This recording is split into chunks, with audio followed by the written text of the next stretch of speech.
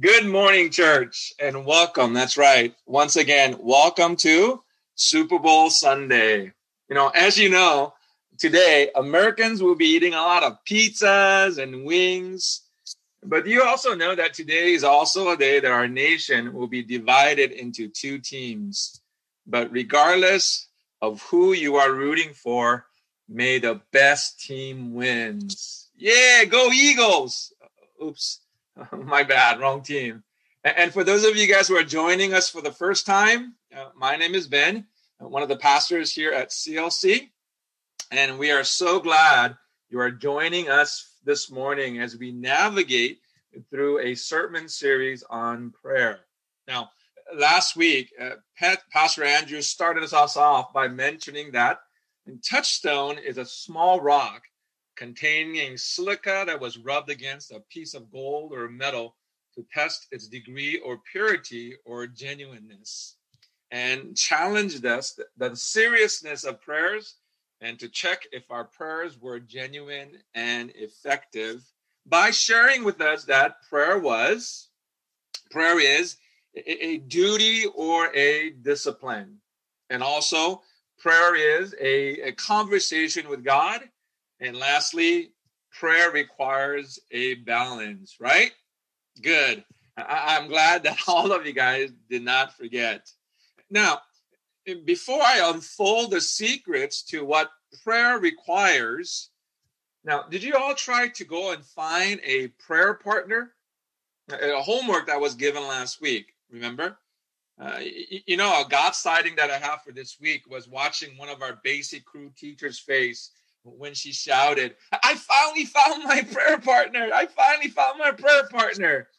I mean, you should have seen her face as she glowed with excitement.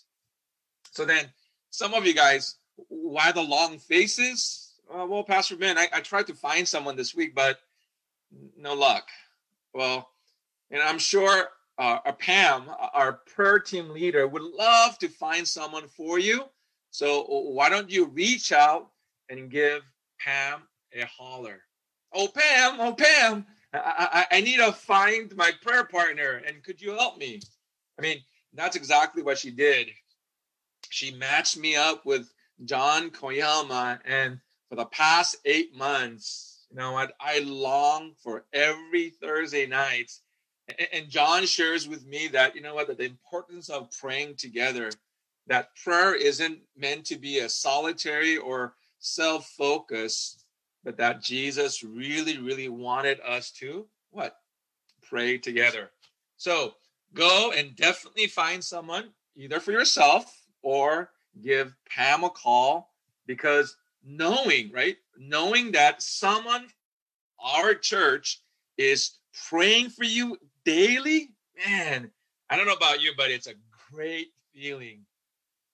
Hey, John, did I put you on the spot? Well, that's what prayer partners are for, right? Right? Okay. Now, in his book on prayer, Tim Keller states that prayer is about both awe and intimacy. It is both a conversation and an encounter with God. But quite so often, we have a wrong view on prayers. We have an idea. Too many of us put prayers in the wrong row. What I mean by that are that there are some of those who have this kind of attitude. Pastor Ben, I get guilty whenever prayer is mentioned. In fact, even as I am praying now, I'm feeling guilty. And I'm feeling guilty because, I didn't pray long enough, fervently enough, or passionately enough, or eloquently enough. But the last time I checked, prayer was never given by God as something to inflict guilt upon us, right? But rather something to alleviate our guilt. And the peace of God, which transcends all understanding, will guard our hearts and our minds when we give up our prayers and petitions in every of our situations. But do you know why we feel guilty when it comes to prayers? It's because we pray a performance-based prayers. And this, Jesus calls it a pagan prayer. And so today, I have been given the privilege to unbox what prayer requires. And Tim Keller breaks this down into 3 categories. Number 1, grace. And number 2, helplessness. And number 3, fear. Now, after many, many hours of prayers and many more hours of writing and rewriting, I've decided to only focus upon the grace of God, because I feel how we view God as our Father determines how we view our prayers. So today's message is going to be very short. I mean short. And for those of you guys who are dying to know, Pastor Ben, what about fear? What about helplessness? Well, make sure you go out and purchase the book, right? Purchase the book of prayer, right? Prayer, and read it for yourself personally, and to find out what Tim Keller says about fear and helplessness in terms of what prayer requires. So with that, would you open up your Bibles to Matthew chapter 6, verses 6 to 9? Now, did you find it? If not, it's put up on the screens for us. So let's read it together, okay? Let's read it together. It's a habit that we haven't done it before, but let's read it together, okay? So 1, 2, and 3. But when you pray, go into your room, close the door, and pray to your Father who is unseen. Then your Father who sees what is done in secret will reward you. And when you pray, do not keep on babbling like pagans, for they think they will be heard because of their many words. Do not be like them, for your fathers know what you need before you ask of him. Then this is how you should pray, our Father. Now, did you see in verse 7, Jesus introduces to us a style of praying called pagan prayer. Do you see that? In verse 7, but when you pray, do not keep on babbling like the pagans, for they themselves will be heard because of their many words.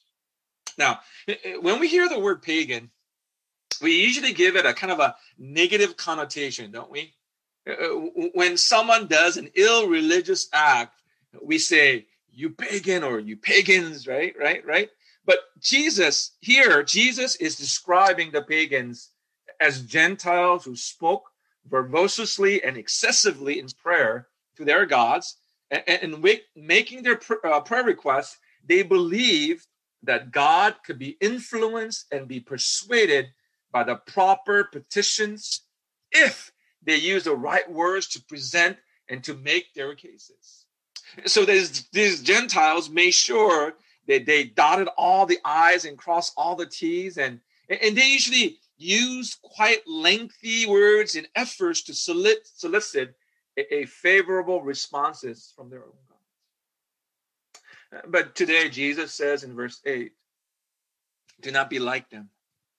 Don't be like the pagans, for your Father knows what you need before you ask of him.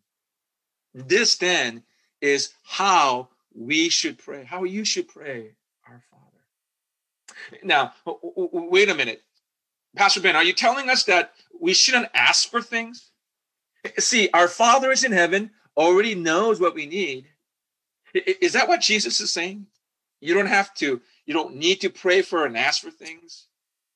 Obviously not, because several verses later in verse 11, he teaches us the Lord's Prayer, right? In the Lord's Prayer, he tells us to what? To ask for our daily bread. And now the point that Jesus is making here, what he's trying to say is that there are 2 bases that you could approach God.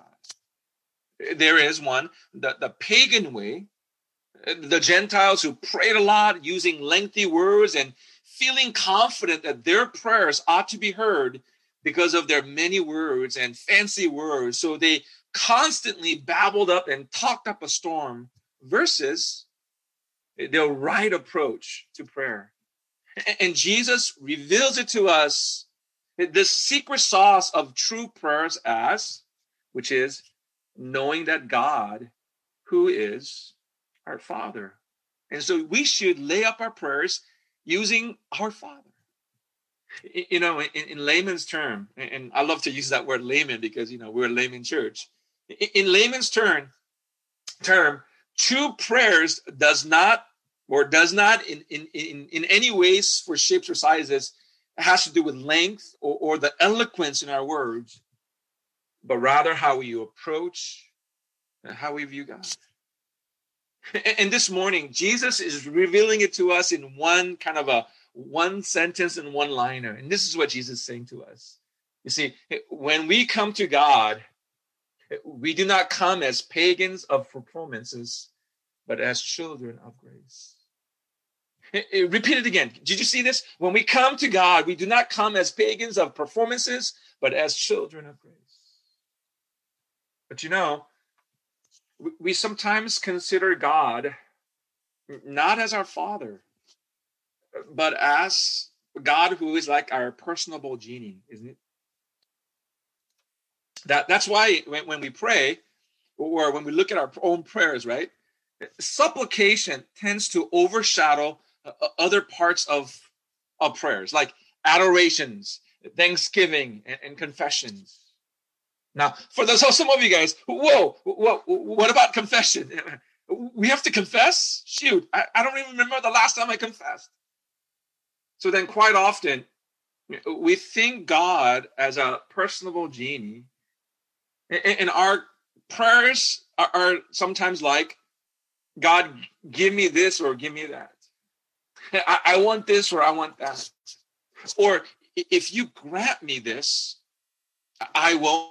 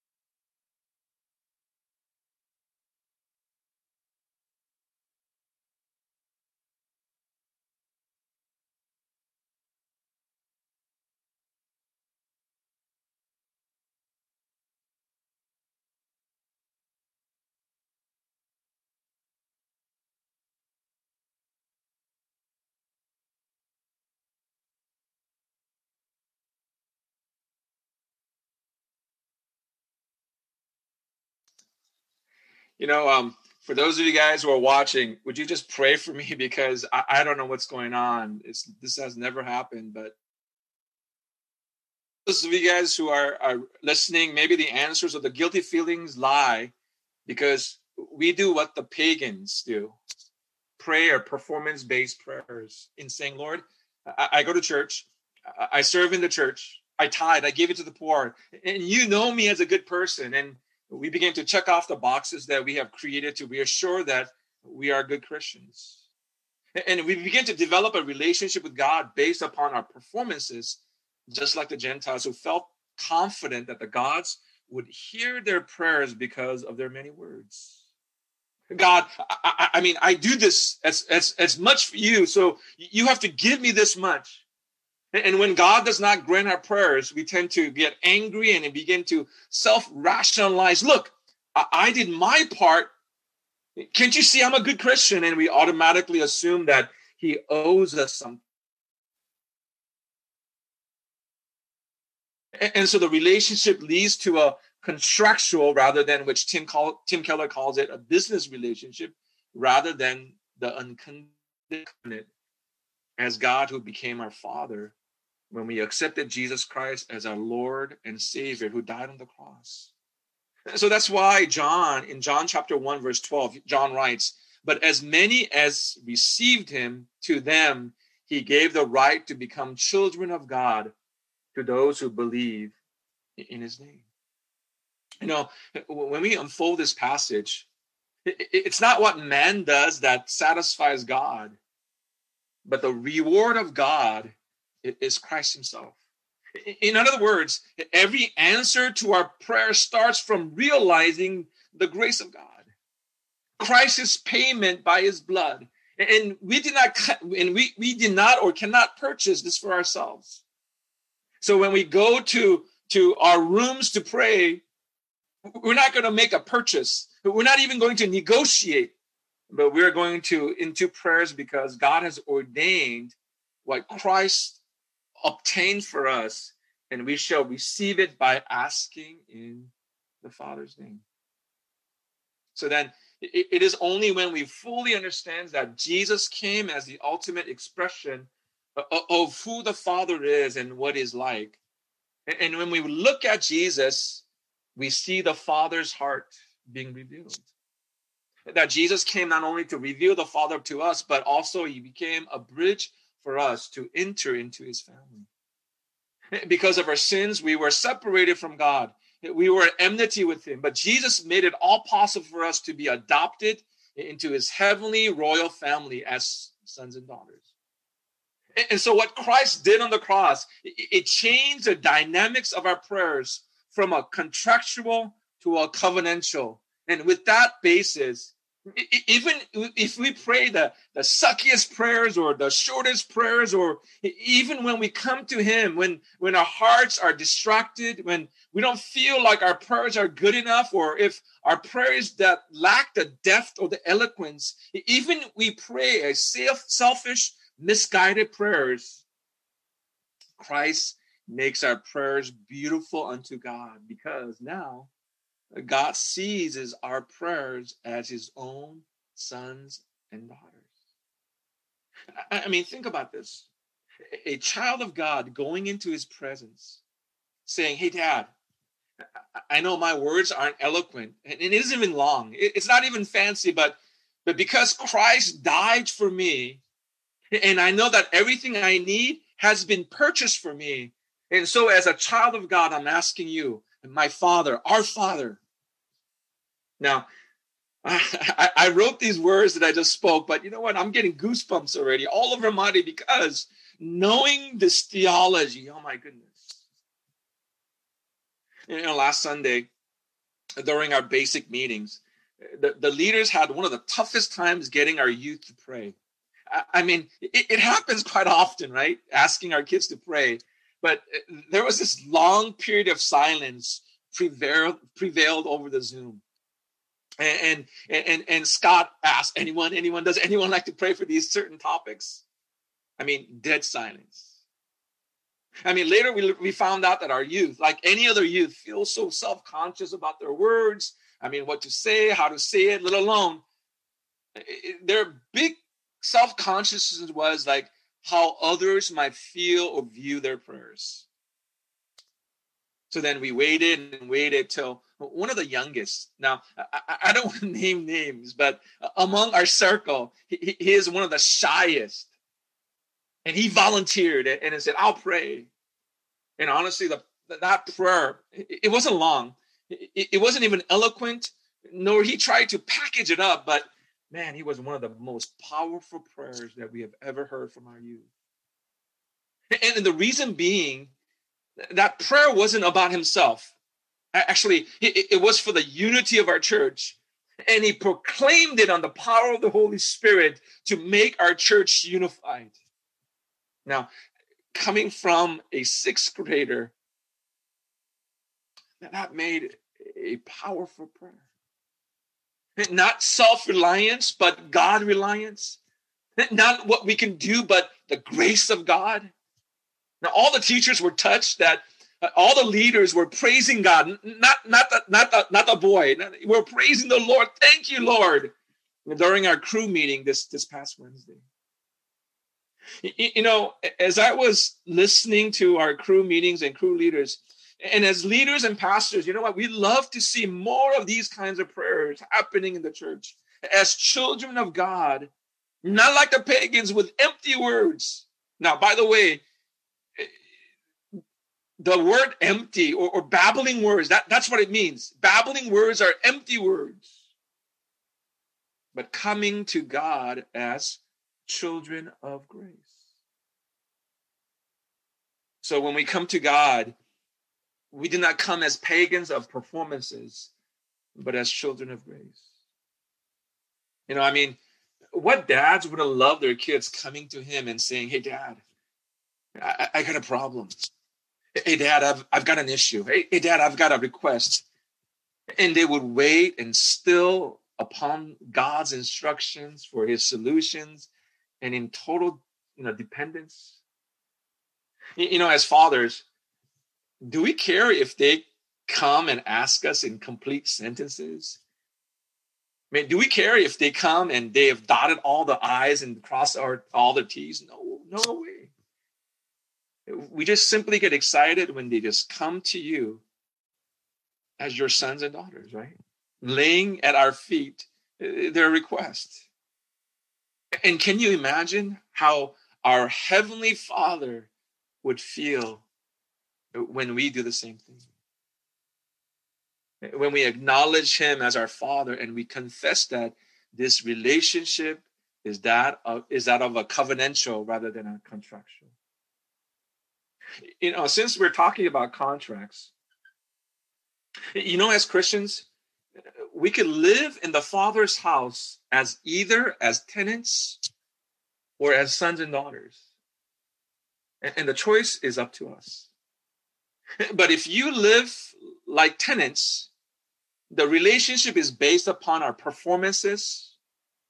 But if you live in the Father's house as sons and daughters, the relationship is based upon conditions of who we are. One of the stories in the Bible that makes me so sad is the story of the prodigal son. Now, we all know what the prodigal son did and the outcome of the story. It's beautiful, right? But that's not the son I'm talking about.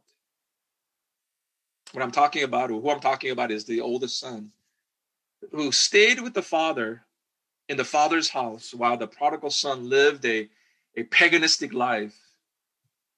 But the oldest son lived in the father's house, not as son, but as a tenant. Now, how do I know? Well, what happened when he saw his younger brother with a new robe, the expensive ring, and the fattened calf that the father had killed? He was enraged with jealousy, right? He complained to the father, hey, I was the one who stayed by your side, while your second son lived a paganistic and ravaged life. I was the one who did all the work around the house for you.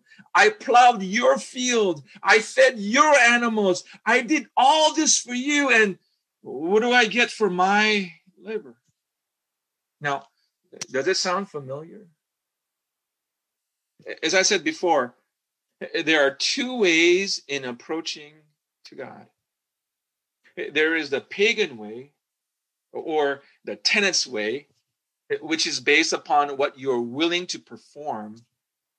I'm going to do this for you, so you owe me. But in another approach or way is the son and the daughter's way, or a family relationship way, covenantal way. And that is based upon who we are. You see, one being conditional and the other being unconditional. Now, the former is conditional on that we are doing, but the latter is the conditional upon our being. And the way that you approach God plays a big role when our prayers aren't being answered. Now, what happens to our faith when our prayers aren't being answered? When our prayers aren't being answered, do you find yourself either feeling distant from God or maybe feeling, angry towards God? I did all that for you and this is what I get. What do I get? Our unanswered prayers, right? And this is because we're still viewing God in a contractual way. If I do this for you, I know that you have to come through for me, rather than viewing God as our Father. That regardless of the outcome, you know and you can trust that our Father wants to give his best for his children. And so a religious pagan would say, God, come into my life and be my landlord. And as long as I pay my rent, I know you're going to fix all my broken problems. But a real follower of Jesus Christ is someone who says to God, God, come into my life and be my Father. And he or she would confess, Lord, I'm not worthy of your favor. But Jesus Christ, who has lived the life of love, of the life that I should have lived, died the death that I should have died, and the result on the basis of what he has done, Jesus Christ has done, we proclaim ourselves as children of God, saying, our Father. So I want to conclude. And I told you that today's message was going to be very, very short.